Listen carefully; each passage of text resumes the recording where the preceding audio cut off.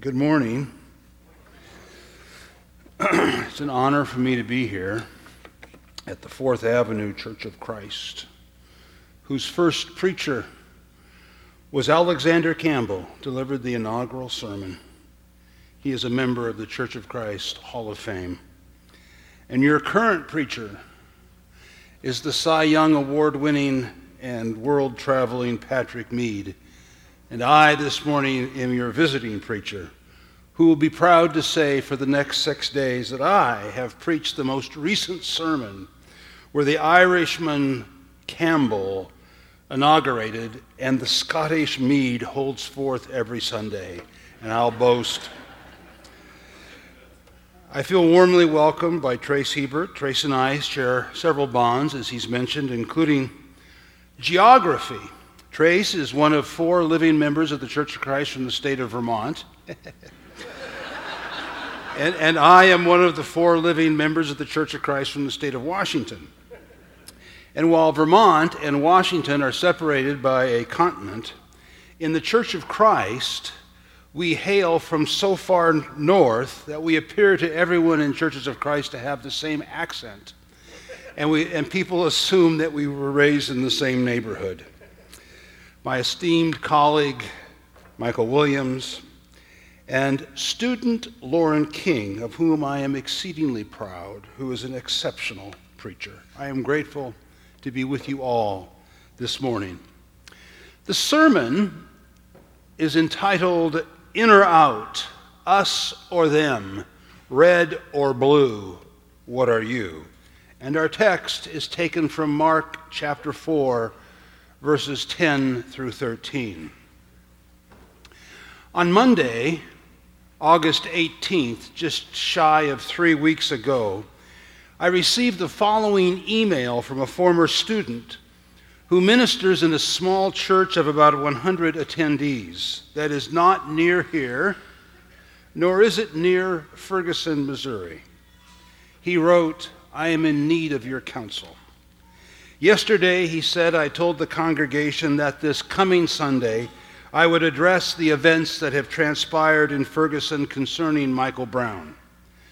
To my surprise," he continued in the email, "I've received more feedback today about this upcoming sermon than I have in the last 13 years combined on any other subject I've told the congregation I was going to preach about.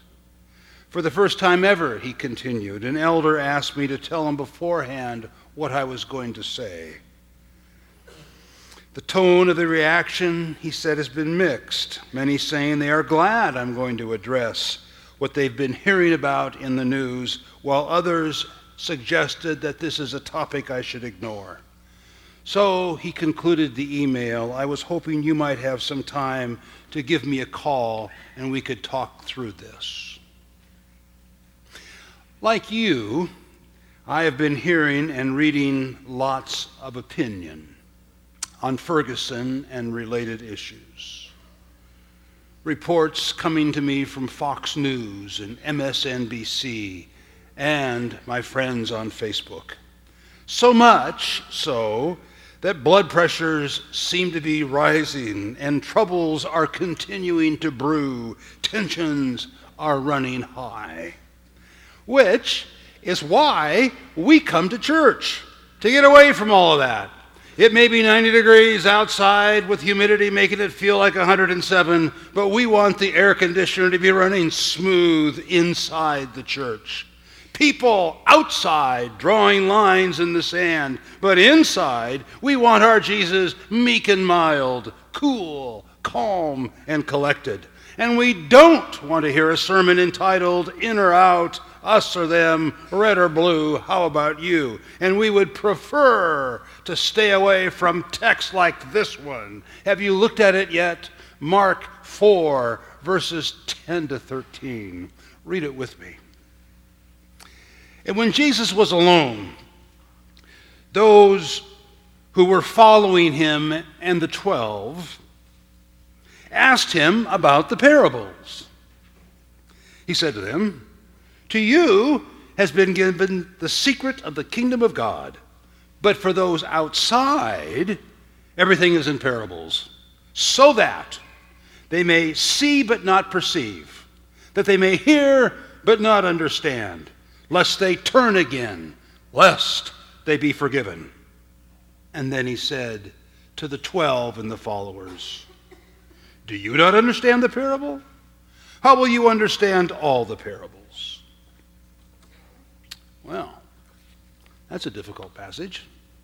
Jesus has just told the parable of the sower while standing in a boat, addressing a throng of folk on the shore. That parable about the 4 kinds of soils, the thin, the thorny, the rocky, and the good, which Jesus will very soon interpret in detailed allegory.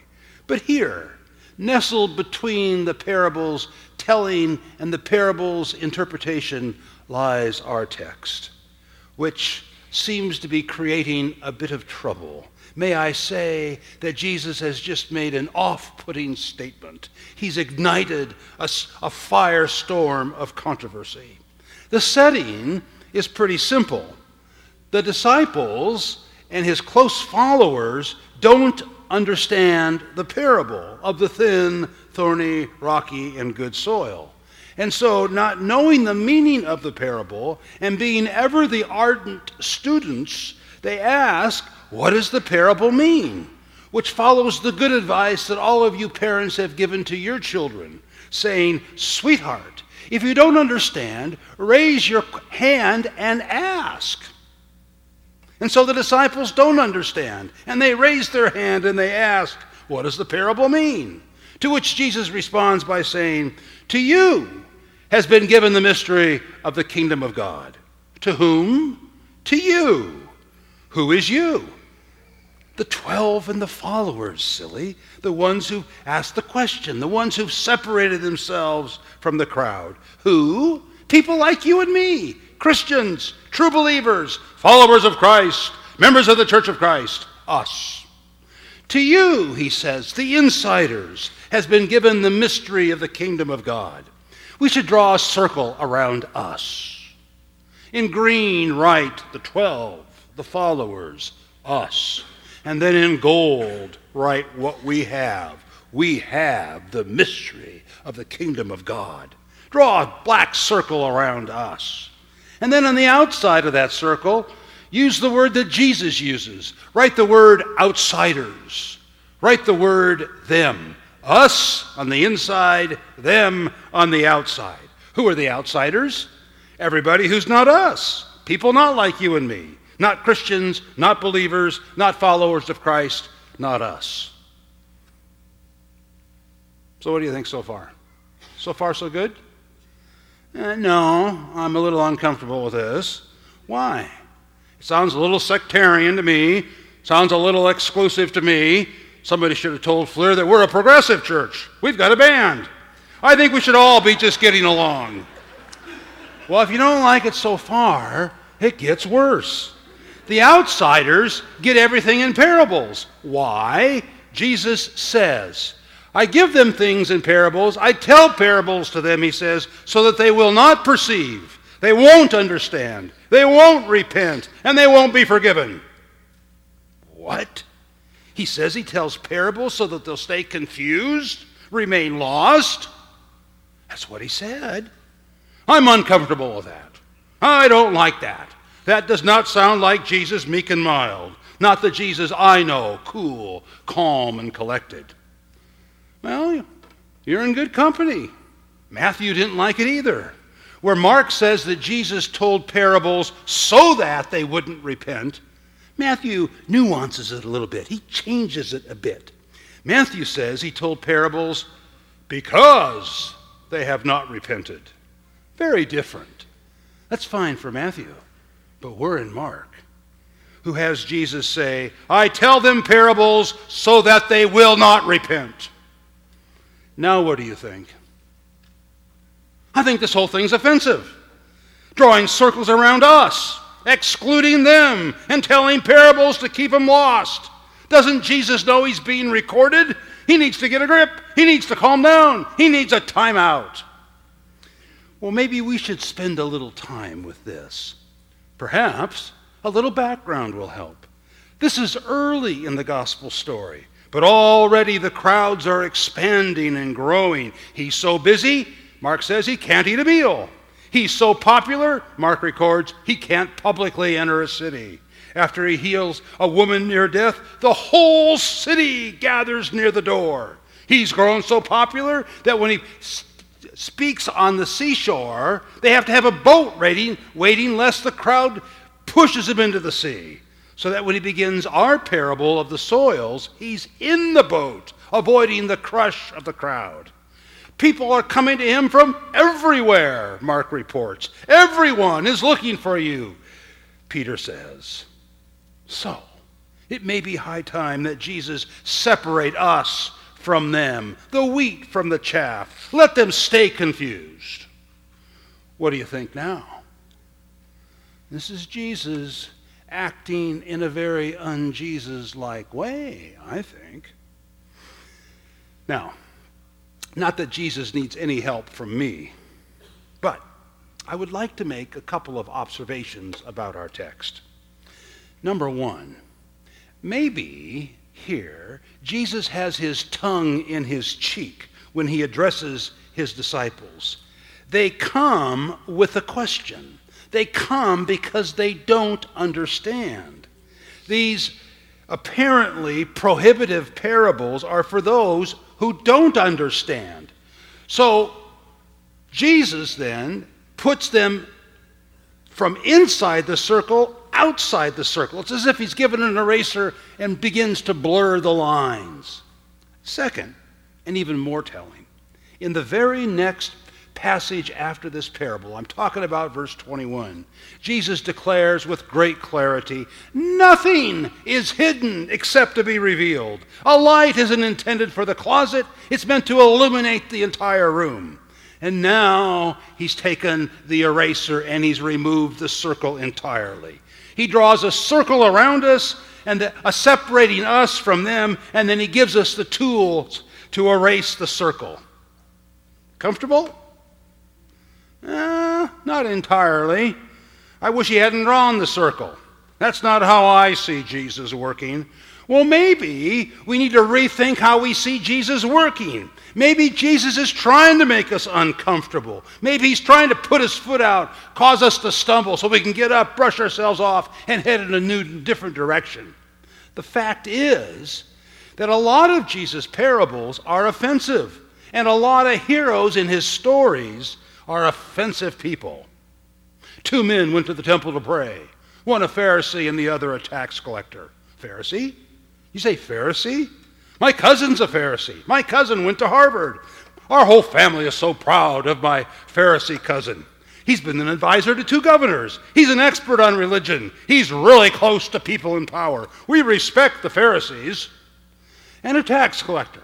Tax collector? Did you say tax collector? We had a tax collector one time that came to my grandmother's house. She answers the door with her walker. She's wearing her faded purple house dress. That tax collector took my grandma, turned her upside down, and shook her until the last nickel came out of her house dress. I hate the tax collectors. 2 men went to the temple to pray, one a Pharisee and the other a tax collector. Pharisee stood and prayed thus to himself, God, I thank thee that I'm not like other people, swindlers, adulterers, unjust, or even like this tax collector. I fast twice a week. I pay tithes of all that I make. But the tax collector, standing some distance away, unwilling to lift his eyes to heaven, was beating his breast, saying, God, be merciful to me, a sinner. Jesus, I tell you that this man went to his house justified rather than the other. For he who exalts himself will be humbled, and he who humbles himself will be exalted. The hero? A tax collector. That's offensive. Or how about the Good Samaritan? Samaritans desecrated the temple. Samaritans made a mockery of all that is holy. So about 20 years ago, I was assigned to preach a sermon on the Good Samaritan to a group of about 200 preachers. It was the very month that the Oregon Gay Alliance was pitted in battle against the Oregon Evangelical Ministerial Alliance, with the pastors fighting to prevent homosexuals from teaching in the public schools. The culture war was raging. And so as I'm preparing for a sermon on the Good Samaritan, I thought, what's a modern day equivalent? I know, I'll make it the good homosexual. Out there early in the morning, in the rain, in the ice, in the snow, trying to start your car.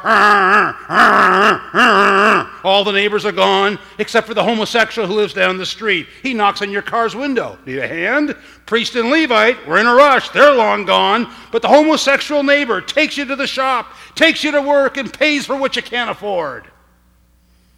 After the sermon, a few of the preachers approached me. They said, that was a creative sermon. Had a little difficulty with one part. I said, what could have been the problem? They said, the good homosexual? I said, well, who would you prefer? And they said, how about the Mormons?